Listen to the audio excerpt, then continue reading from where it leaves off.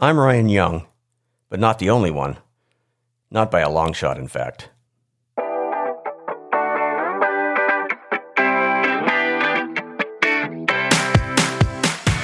Have you ever Googled your own name?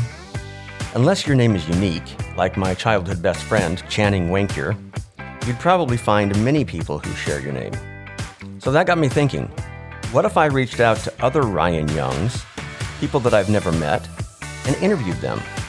What would I find? What similarities would we share? What new and interesting things would I learn about other Ryan Youngs, with whom, on the surface at least, I have nothing in common, except the same name? Let's find out. Hey listeners, this is Ryan, podcast host Ryan. Today's episode is different. It's just me. And it's probably not the end, but definitely a segue moment for this podcast. I always knew that Who is Ryan Young would be a limited number of episodes, although I wasn't sure, and still am not sure exactly how many. There are so many Ryan Youngs in the world that I knew it would be overly ambitious to try and speak with all of them, or even most of them. It's not unlike when I lived in the Netherlands and set out on a photography project to photograph windmills. I researched and found that there were more than 1,200 historic windmills in the country, far too many to consider photographing. So I narrowed my project scope to all of the windmills within Noord-Brabant, the province in which we lived. And that still took me 2.5 years to complete. So it is with this podcast. I've met and spoken with 10 amazing Ryans, one every week for a couple of months.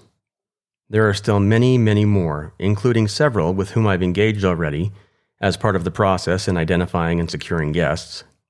Those Ryans, and others yet identified, may appear on this podcast in the future. But as of today, I cannot commit to a weekly cadence anymore. So any further episodes will be, episodic in nature, appearing randomly now and again. I hope you've subscribed to this podcast, as that's the best way to be informed when new episodes are released. But for now, I want to say a few things about the Ryans I've met so far. I began by asking, who is Ryan Young? The answer has been a former NFL player, a musician, an educator, a sports writer, a medical doctor, a microbiologist, a golf pro, a graphic designer, a cancer researcher, and a dancer. Of course, it's completely incomplete to try and categorize these Ryans, or anyone, into such a small description. None of us are quite so unidimensional. We are all a collection of different experiences and different attributes. So finding out who Ryan Young is actually impossible. But that really wasn't the point of this. The real intent was to reach out and make a connection with strangers. The use of a shared name was just the hook to identify those strangers. Why do I want to make a connection? Well, there are several reasons. First, I am inherently drawn to people. I believe that everyone has a story, and I think 99% of those stories are really quite interesting. Second, I think the world is increasingly divided, and dangerously so, and I don't think it has to be. Andrew Smith said, "People fear what they don't understand and hate what they can't conquer."